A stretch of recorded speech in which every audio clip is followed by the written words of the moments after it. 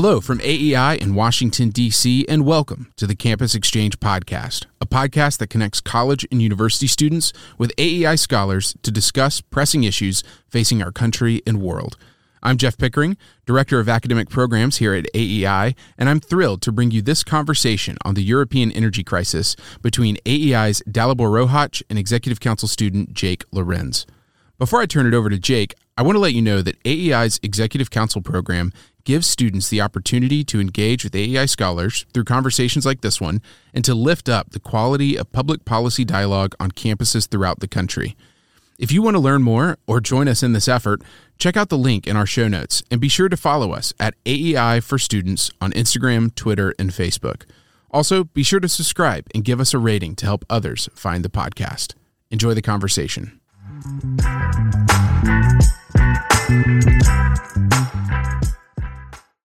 Thank you, Jeff.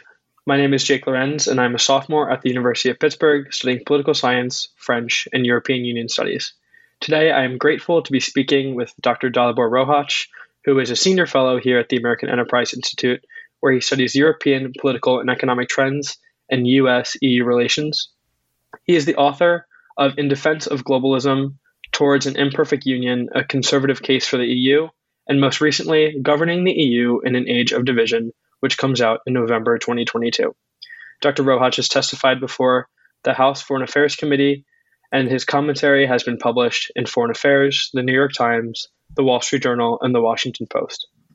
He has a PhD in political economy from King's College London, an MPhil in economics from St. Antony's College, University of Oxford, an MA in economics from George Mason University, and a BA in economics from Charles University in Prague.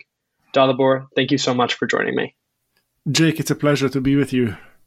We have a very exciting conversation today surrounding the European energy crisis that's become apparent in recent political events, which leads me into my first question. How should EU leaders understand the value of the principles of democracy in light of the energy crisis and the increasingly unbearable cost of energy? What can the United States do as the world's most powerful democracy and a massive producer of energy to assist its European allies? I think it's worth stepping back first and just looking at the policy decisions that led Europe to its current place.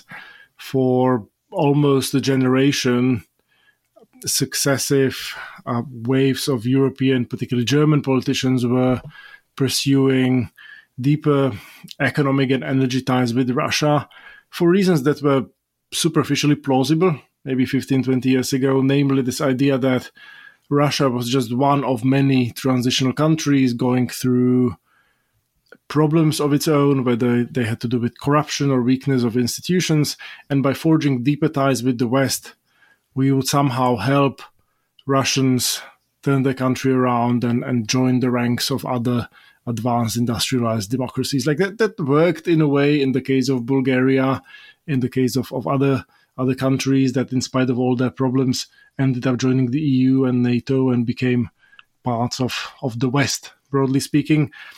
It just didn't work in the case of Russia. And I think it didn't work for reasons that the more perceptive observers already understood 20 years ago. And I think after the Russian invasion of Ukraine, everybody understands. Namely, it's dangerous to be dependent on one of your most important economic inputs on a regime which is malevolent and which is trying to destroy you. And that's exactly what's been happening. So Russia has been hoping, and the Kremlin has been hoping, to use these energy ties as a source of leverage. And in a way, it succeeded after 2014, after its initial invasion of Ukraine, in returning to some version of the status quo, notwithstanding these European sanctions that existed. After this year's invasion, I don't think there is any going back. And as a result, Europe has been scrambling to wean itself off Russian energy in recent months. It's very difficult in the short term. I think it's perfectly doable in the long term.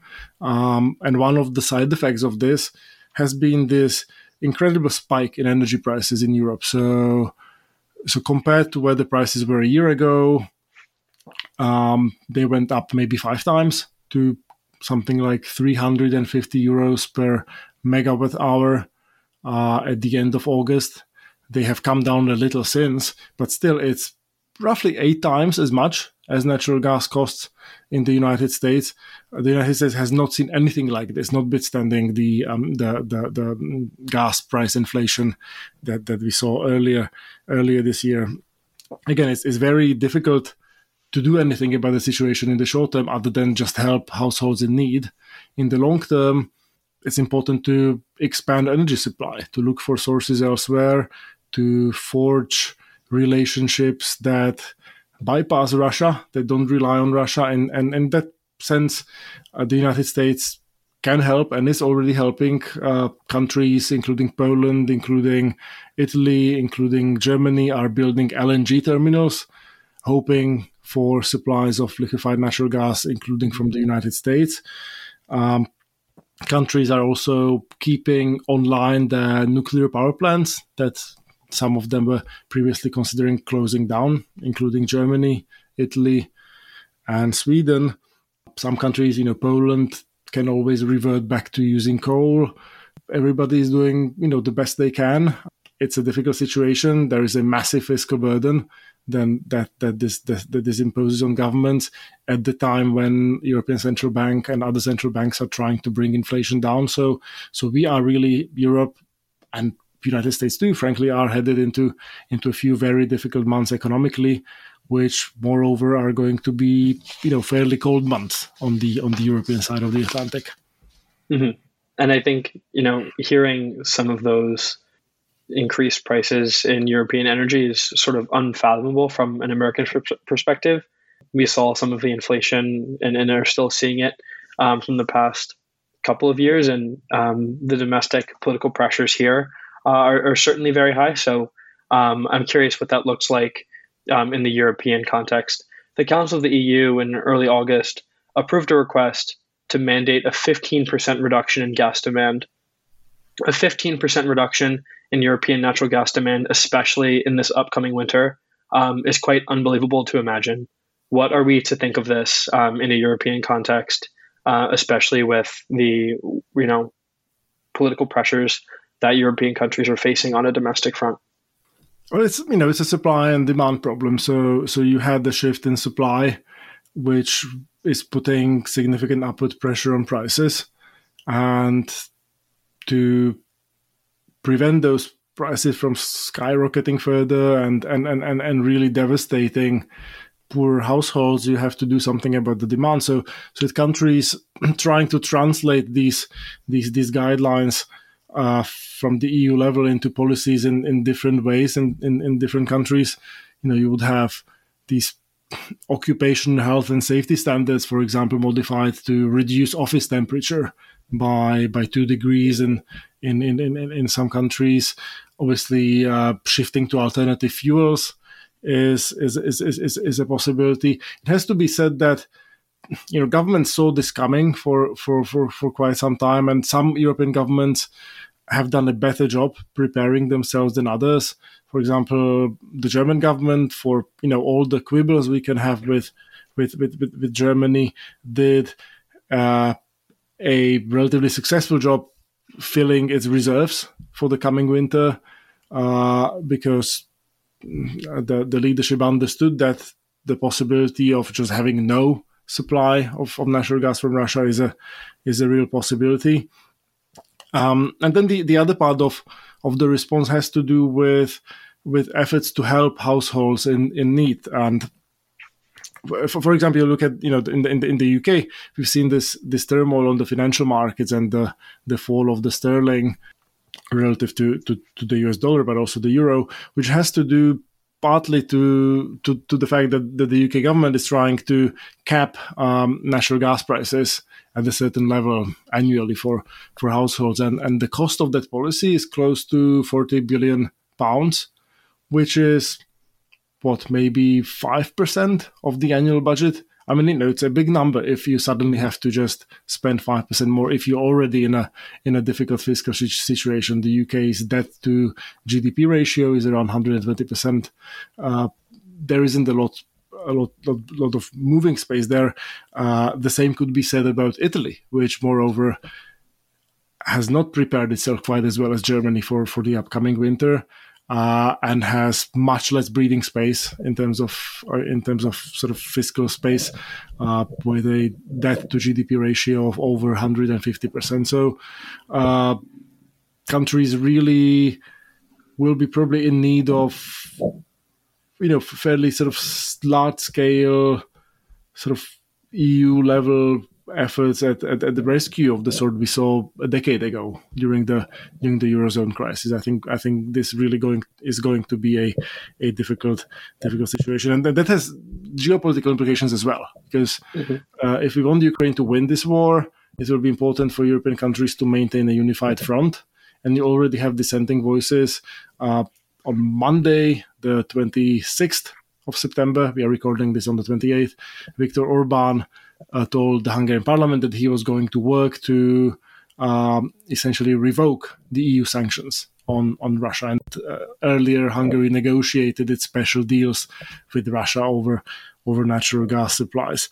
So you already have these dissenting voices. Moreover, you had these explosions in Nord Stream 1, Nord Stream 2, which essentially put these pipelines that go through Ukraine as the only options for sort of Russian natural gas supplies into Europe.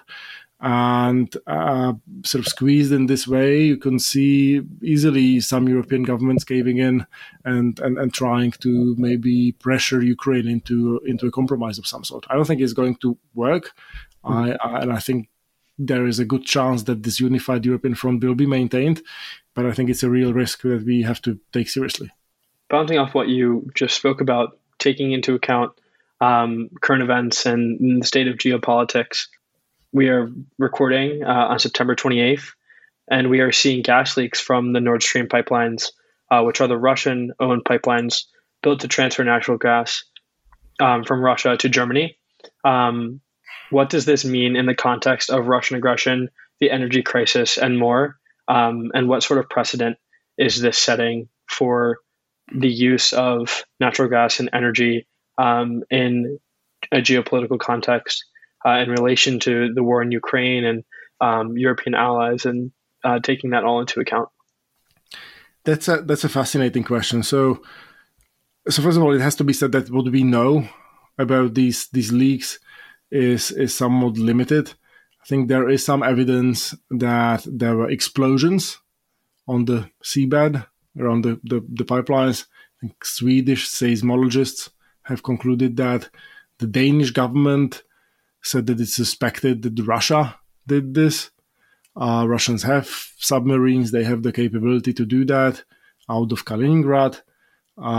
It is quite unthinkable that a government like that of Denmark or Germany would ever do anything like that. Some people have sort of flippantly suggested that maybe, the Biden administration is trying to tie the Europeans' hands. I think it's equally unimaginable that an administration as cautious as the current one would do something like this in Danish territorial waters. So although we don't have the smoking gun, I think all the indications point to Moscow, and I think the idea behind this incident is really to put additional pressure on the Europeans. So with Nord Stream 1 and Nord Stream 2 gone, it is these pipelines going through Ukraine that are the only sources of Russian natural gas for Europe. Russia is already threatening to cut those supplies or to turn them off completely by sanctioning Naftogaz, which is the Ukrainian natural gas company, and that would obviously put even more upward pressure on prices in Europe, and would sort of corner Europe even more. Again, I don't think it's going to achieve the desired end, partly because Ukrainians are going to fight no matter what, and because Ukrainians, more than anything else, rely on US military assistance rather than European one. Although Europeans have stepped up in major ways, but they really, in absolute terms, are nowhere near what the United States is doing. So it's not clear that the Europeans, Berlin, Paris, have all that much leverage over over President Zelensky on this matter, even if they were indeed cornered. And I also think that this is, from Russia's perspective, quite, counterproductive, although, it is justifiably scaring the bejesus out of people to see explosions in the Baltic Sea. I think it also hardens attitudes against Russia as a reckless, irresponsible actor, if not an orchestrator of a political terrorism. So in line with some of Russia's demonstrative aggression recently, Moscow has made it exceptionally clear, demonstrated in the unjust and unprovoked invasion of Ukraine, that it is just not willing to comply with the rest of the rules-based international order. Europe is now in this position due to dependence on Russian oil. What can the continent do from its current positioning, whether in terms of energy production, geopolitics, etc.? And is there a role for the United States to play a heavier hand than it's playing now? And what is your assessment of the Biden team's efforts thus far? Mm-hmm. I think it's worth, again, distinguishing between the short term and the long term. I mean, in the short term, there isn't much you can do. Like, you're not going to build an LNG terminal overnight.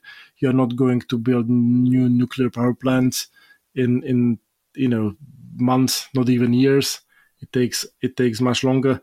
All of these adjustments that are going to happen, that are very likely to happen, could have happened a long time ago with more enlightened European leadership. Now they just have to happen on a much shorter time schedule and with a lot more pain. That obviously poses risks, but really it's important that the Europeans just stick with it and do not cave to Russia. There are alternatives to Russian natural gas, from nuclear, through more investment into renewables, through coal. I think it's important to keep in mind that there are trade-offs in policy, right? So European leaders and the UK have probably been leading the global conversation on decarbonization and fighting climate change. And that imperative might be in tension with the effort to wean yourself off Russian natural gas, because natural gas is a cleaner fuel than, say, coal, and then some of the alternatives. And so the question is, something's got to give. You are not going to pursue both of these objectives at the same time. And I would argue that in the short term, given where we are in Ukraine with the war, I think the imperative of defeating Russia and demonstrating that this form of aggression is not tolerable, and that there'll be permanent consequences on the Russian economy for this form of aggression, has to take precedent. And obviously we have to worry about climate change, and there are policies that need to be put in place. But I think being able to sort of talk honestly about these trade-offs is really important, and that's something that not all politicians have done a terribly good job at. So I would like to see, for example, in the United States, a much greater emphasis on expanding energy supply, and much greater push to get LNG out to Europe than we are currently seeing. I mean, the administration has done some of these things, but there is also the fear that doing more might alienate groups, constituencies within the Democratic Party that obviously prioritize climate change over other concerns that should inform energy policy. Mm-hmm. Especially considering, the prioritization of climate policy obviously has its strategic and domestic political importance, but you can't prioritize climate policy if the statehood of your nation is threatened. So, that's a very interesting remark.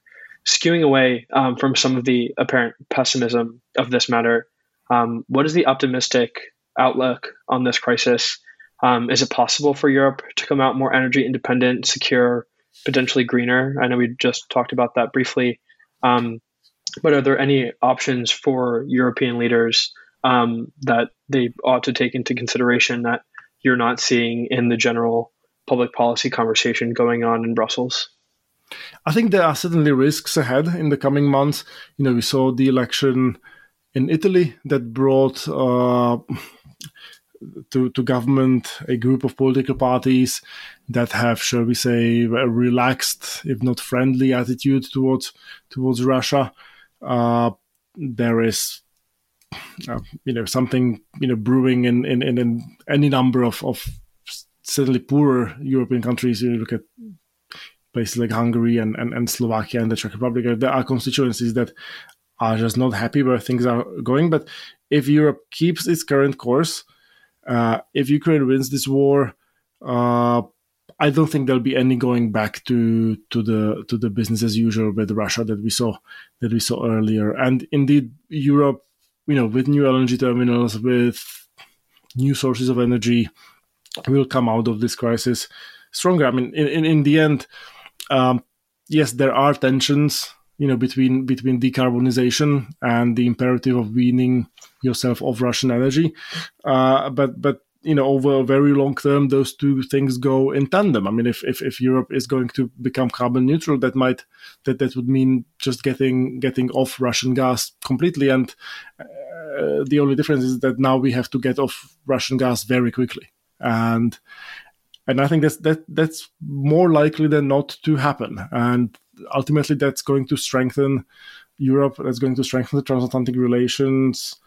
And I think it's going to be a good starting point about a deeper conversation about how liberal democracies can defend themselves against authoritarian influences. If you think that decoupling from Russian natural gas is difficult, just think about the conundrum that trying to protect yourself from Chinese economic influence represents. With, in the United States, 20% of our imports coming from China, 40% of all maritime imports coming from China, and it's a far more sort of intricate network of economic relations than simply buying raw materials from Russia. So I think it's very much an overdue conversation.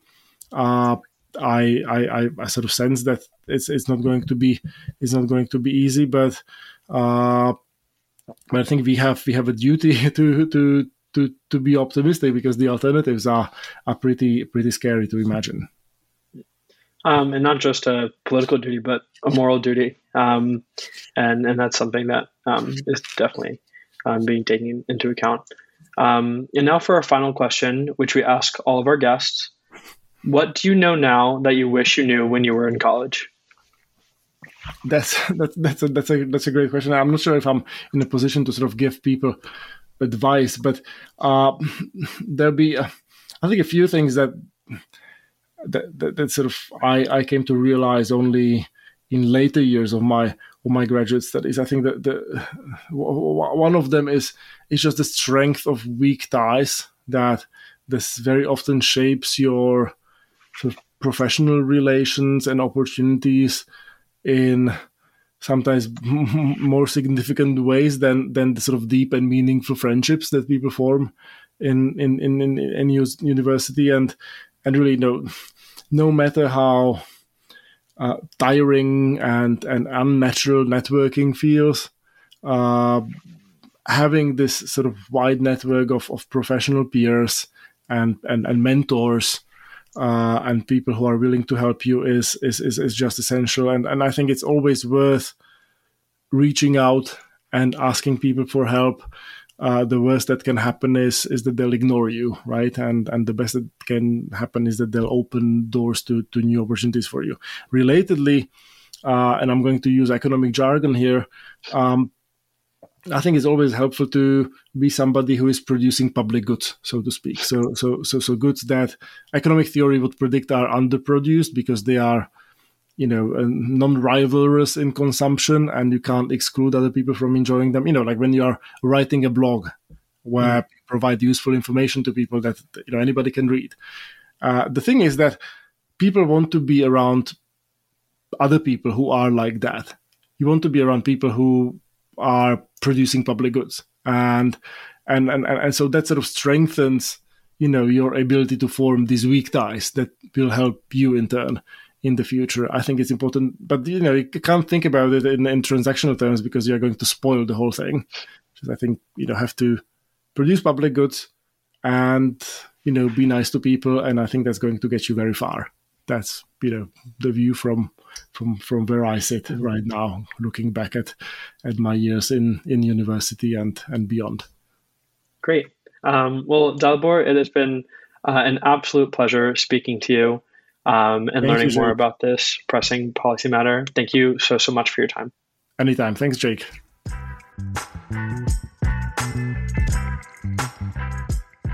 I hope you enjoyed the conversation. Our vision for equipping and developing student leaders to renew healthy civic engagement on their campuses is rooted in AEI's history and mission.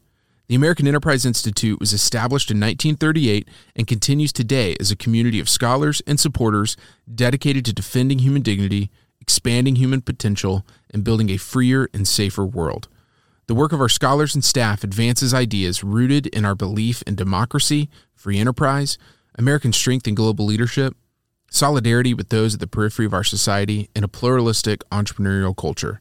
If you want to join us in this effort, visit aei.org or check out the link in our show notes, and be sure to subscribe to this podcast to stay informed of our events and opportunities for students. See you next time.